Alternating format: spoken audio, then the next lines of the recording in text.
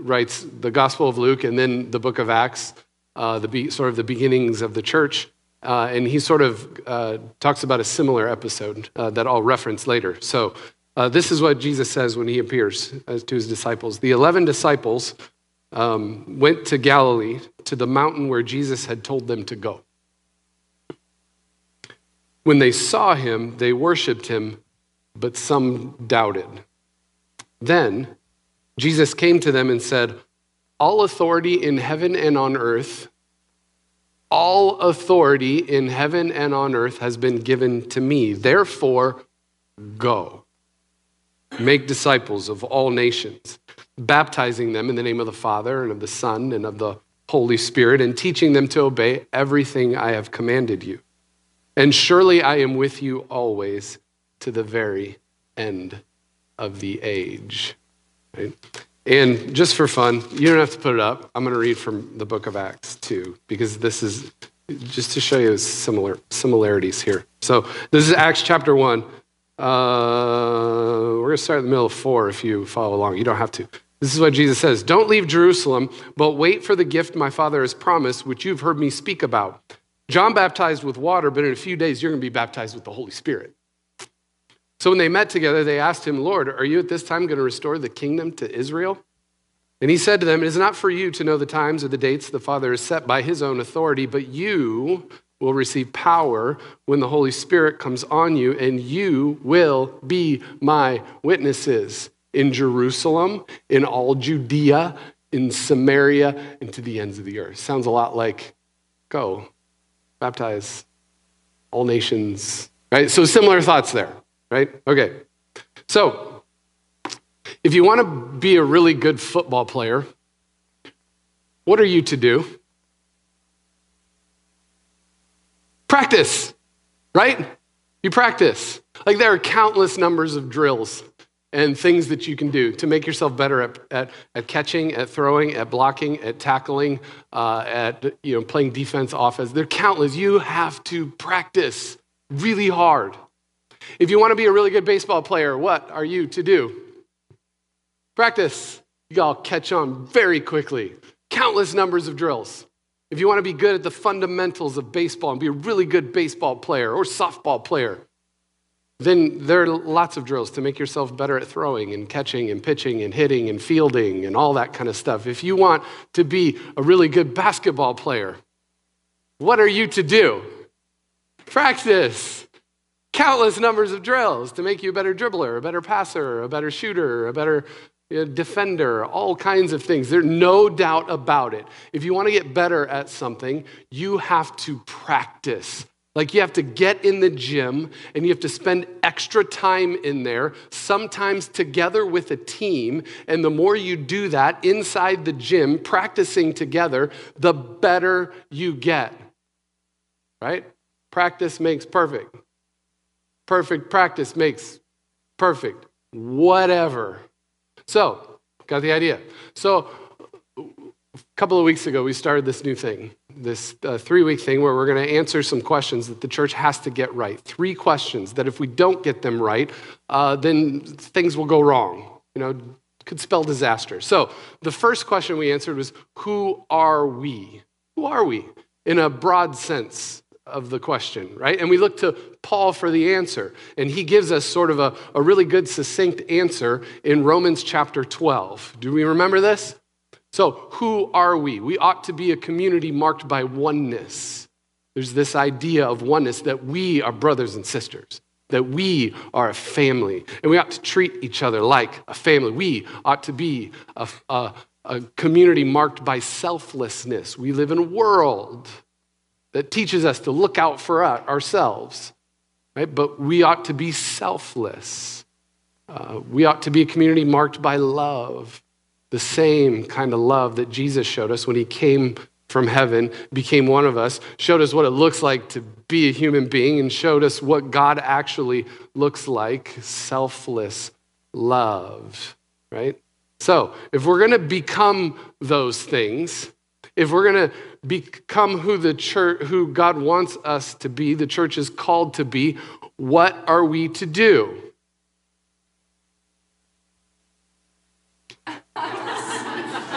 We just talked about it. What are we to do? Practice. Right. We practice, right?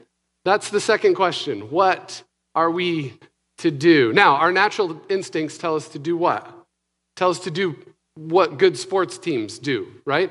Get in the gym and practice hard with each other. We've got to try harder. We've got to get after it a little more. We have to gather together in the gym a little more often on Sundays and Wednesdays, and maybe add some other kinds of things in there and sort of work our tails off at practicing those things. Our natural instincts tell us that we have to stay put, hunker down, meet again and again and again in this place, practice becoming one, practice unity, practice what it looks like to be selfless with one another. We get in the gym again and again and again, and we drill it in our heads that we ought to be a community marked by love, right? And so we practice these things. Let's get into the gym 2, 3, 4, 5 times a week, and let's work hard at it. Let's practice, right? All of these things that we derive from our natural instincts are great. And we even do this too. We create more opportunities for us to get together with like Amazing Grace, which was amazing on Friday night. And we had a super good time doing it. It was a blast. And throughout that, we practice those things together, right? In this place. We do things like tacos and trivia. We do things like game night. We do things, we create these extra times for us to get together and practice these things because that's what our natural instincts tell us, that we have to get better at these things. So let's meet in here, let's hunker down, and let's get it right, right? Practice. And then Jesus walks into the place while we're practicing and he disrupts our natural instincts.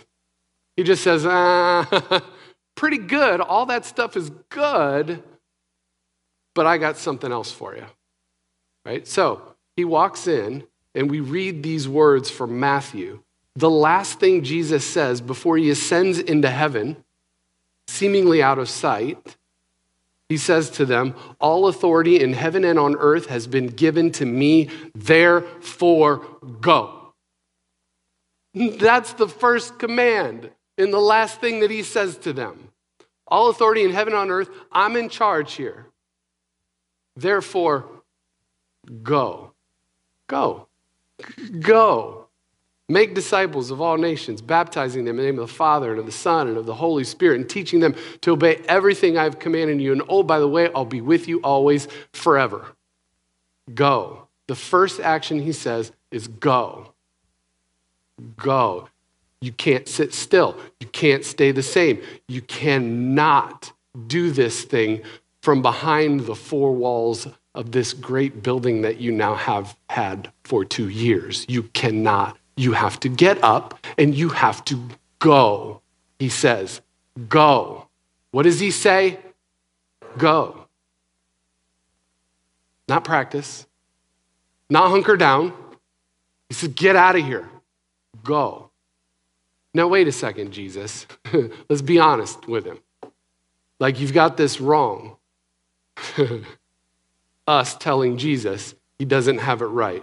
That's funny. Don't you think we need to stay in the gym and practice more? Right? I mean, look at us. It's obvious we're a little spiritually flabby. We need some work. Don't you think we should stay in here, sit still, and work with each other and try to make ourselves better disciples before we do anything out there, before we go? We're not ready for that. Why don't you let us get this, being united thing, let's get that right first. Let's get this selfless thing right first. Let's get this loving each other thing right first, and then we'll be able to go. And you want to know what Jesus says to that? No. No. Stay here? Sit still? That's what your dentist tells you to do before he drills a hole in your tooth. Stay here? Sit still? No, the first thing I want you to do is go. Go. The first word, the Great Commission, is go. What are we to do?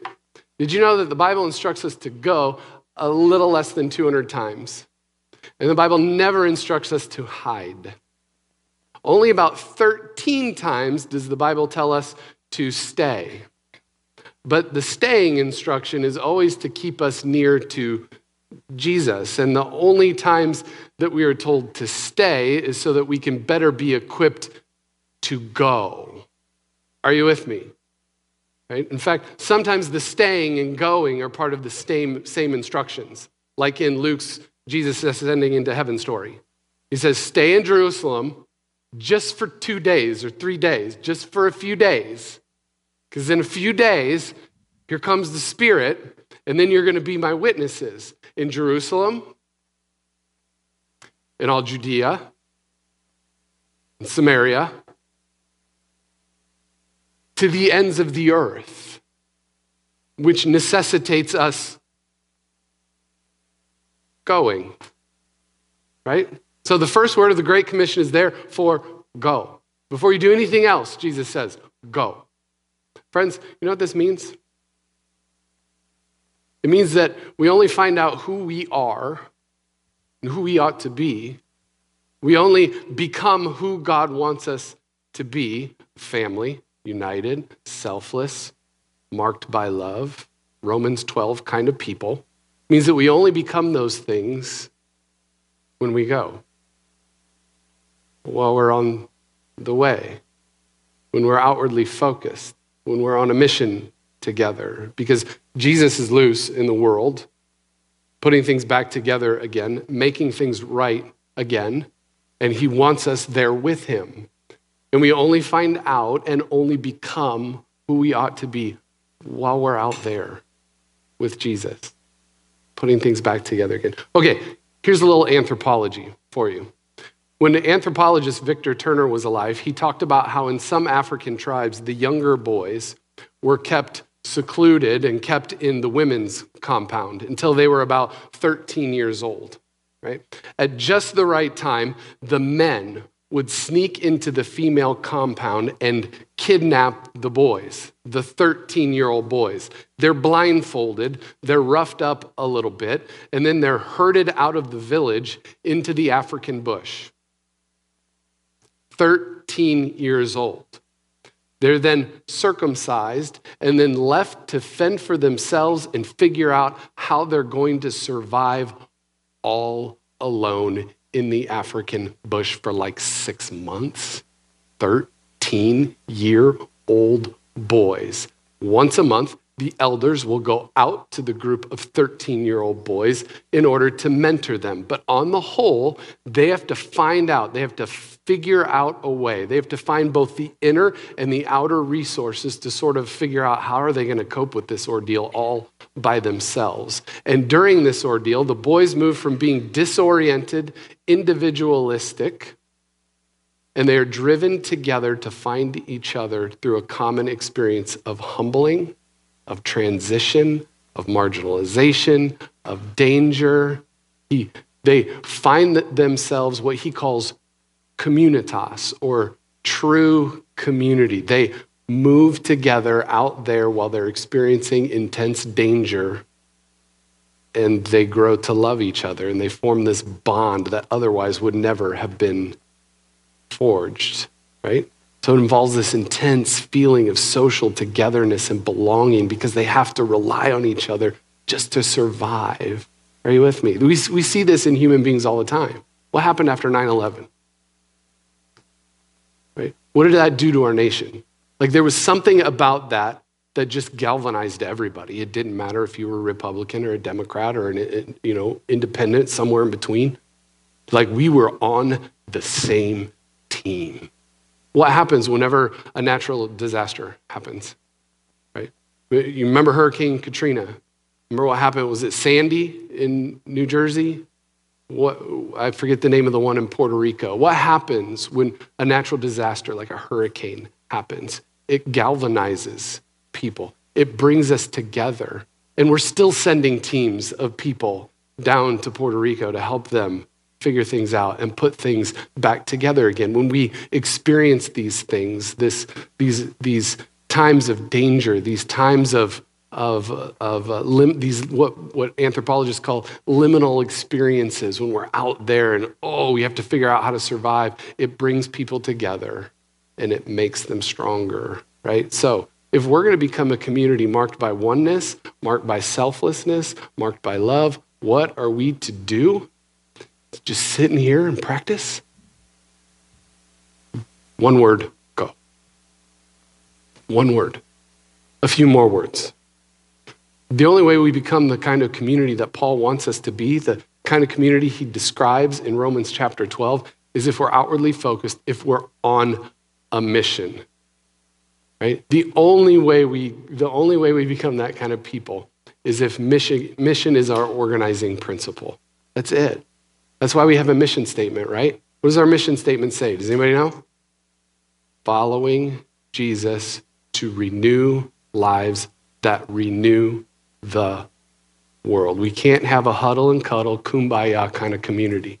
We can't do it. That cannot be our mentality up in this place. God wants us to go first, and in our going, we become more like family, more selfless, more loving.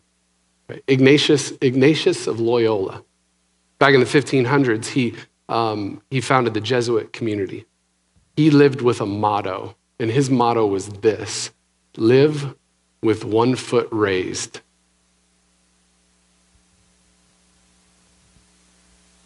Oh, come on. Live with 1 foot raised so that at a moment's notice, you're ready to go. When an opportunity to serve presents itself and you're living with 1 foot raised, I'm in. I'm going. Live with 1 foot raised. What would it look like if we became a community full of people who all lived with 1 foot raised? That would mean whenever we have an opportunity to serve, whenever there's an opportunity presented for us to go, to do something, if we all have 1 foot raised, I'm in. So when Labor Day comes around again and we say, you know what, we're going to go over to Walmart and we're going to get some groceries and we're going to restock and refill Micah's food pantry, if we're all living with 1 foot raised, we're all like, I am not missing that opportunity. No way. When the out team comes with us with an opportunity to provide some special gifts to the women who are at the Access Women's Shelter, if we're all living with 1 foot raised, we go, I am not missing out on that opportunity. Over the next year, when the out team, the mission team, comes to us with ideas for service in the world, for giving ourselves away, for spending a good portion of our budget towards helping people out there who need it the most, no matter how kooky or weird we think their idea is, if we're living with 1 foot raised, we're all going to be like, I'm not missing that opportunity. I'm in. I'm going. Live with 1 foot raised. Come on. That's a beautiful motto, right? So good. Where am I at? I lost myself. And this isn't just an anthropological thing either. Right? Like we see this, we've experienced this, we see this happen. This is also all over scriptures. It's all over the scriptures. There's countless number of examples of this kind of thing. People galvanizing together, becoming unified, and becoming selfless and becoming more loving because they're experiencing this mission together, doing something really important. It's danger, it's movement. There's more experience. There's more things in here, opportunities. Just think about Abram's story. Abram and Sarai, remember them back in Genesis chapter 12? Right? God came, and the first word that God said to him was what? Leave, go. You don't even know where I'm going to send you. Just go. I'll show you once you go. Go. So Abram and Sarai went. And it was only along the way that they found out who they were supposed to be. And it's only along the way, while they were going, that they were actually transformed into the people that God wanted them to be, signified by their name change. Abram becomes Abraham. Sarai becomes Sarah. They're actually changed and transformed into the kind of people that God wanted them to be. The people of Israel figured out who they were supposed to be and who God wanted them to be when they were where? Out there on the wandering around the wilderness. Read Hebrews chapter 11. It's like these are the heroes of our faith. If you read Hebrews chapter 11, all those examples of people of great faith are people who are always on the move, who are always on a mission, who are always outwardly focused. Don't believe me? Go read it. Check it out. What about Jesus? Well, if you are familiar with these books about him at all in the Bible, dude's always on the move, always on the go. And he gathered a group of people around him, and they followed him. We even talk about it. We follow Jesus because he's always on the move, always on the go, always putting them in position to love, to forgive, to heal, right? Always on the move. He always has them on a go, on a mission, all the time, because he knows it's the only way that they're actually going to be formed into the kind of people that God wants them to be. Unified, together, a family, selfless, and loving. Right? So, if we're going to be marked by those things, we've got to be on a mission. We got to be out there giving ourselves away, giving our resources away. What are we to do? Be mission-oriented. It's how we strengthen our bond with each other. Some of you have experienced this. We experience this when we go shopping together in Walmart. It's like there's something about that. It's like we're all in this together, doing this together. And then we bring them back and it's so simple and it's not hard. And then we're over there and we're all bringing the stuff in. And then we get some volunteers who take that stuff and deliver it over to Micah. And it's one of those things where it's like, yes, it has a it's a transformative experience. Now, here's the deal. We live in a really safe, middle-class, consumerist community, and all of those things have the capability of sort of holding us captive, lulling us to sleep, rendering us ineffective, because the thing that we want most is what? We just want comfort. That's what we want. What are we to do? Jesus says, get out of here. Go. Experience adventure together. Experience movement. Experience danger together. And along the way, that's when you're formed into the kind of community that God wants us to be, right? We make each other better followers of Jesus while we're out there actually following Jesus. Along the way, we experience togetherness. Along the way, we experience selflessness. Along the way, we experience love. The only way we find out who God wants us to be and be transformed into those people is if we're inspired by a vision of a better world. Right? We pray it in the prayer Jesus taught us to pray. Thy kingdom come, thy will be done on earth as it is in heaven. Right? The only way we become transformed into who God wants us to be is by being inspired by a vision of a better world and then actually going out there and doing something about it. We don't need more practice in the gym. We don't need more practice in the gym. Y'all are more than capable. We together, we are more than capable. What we need to do is to get out on the actual field and get some actual game time experience. But what are we to do? Go. Give ourselves away. Like, we got a significant portion of our budget earmarked for making a difference out there. Let's use it up. And then some.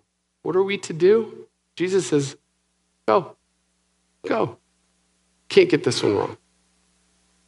Let's pray. God, thank you for all the ways that you speak to us. And here's the deal, God. We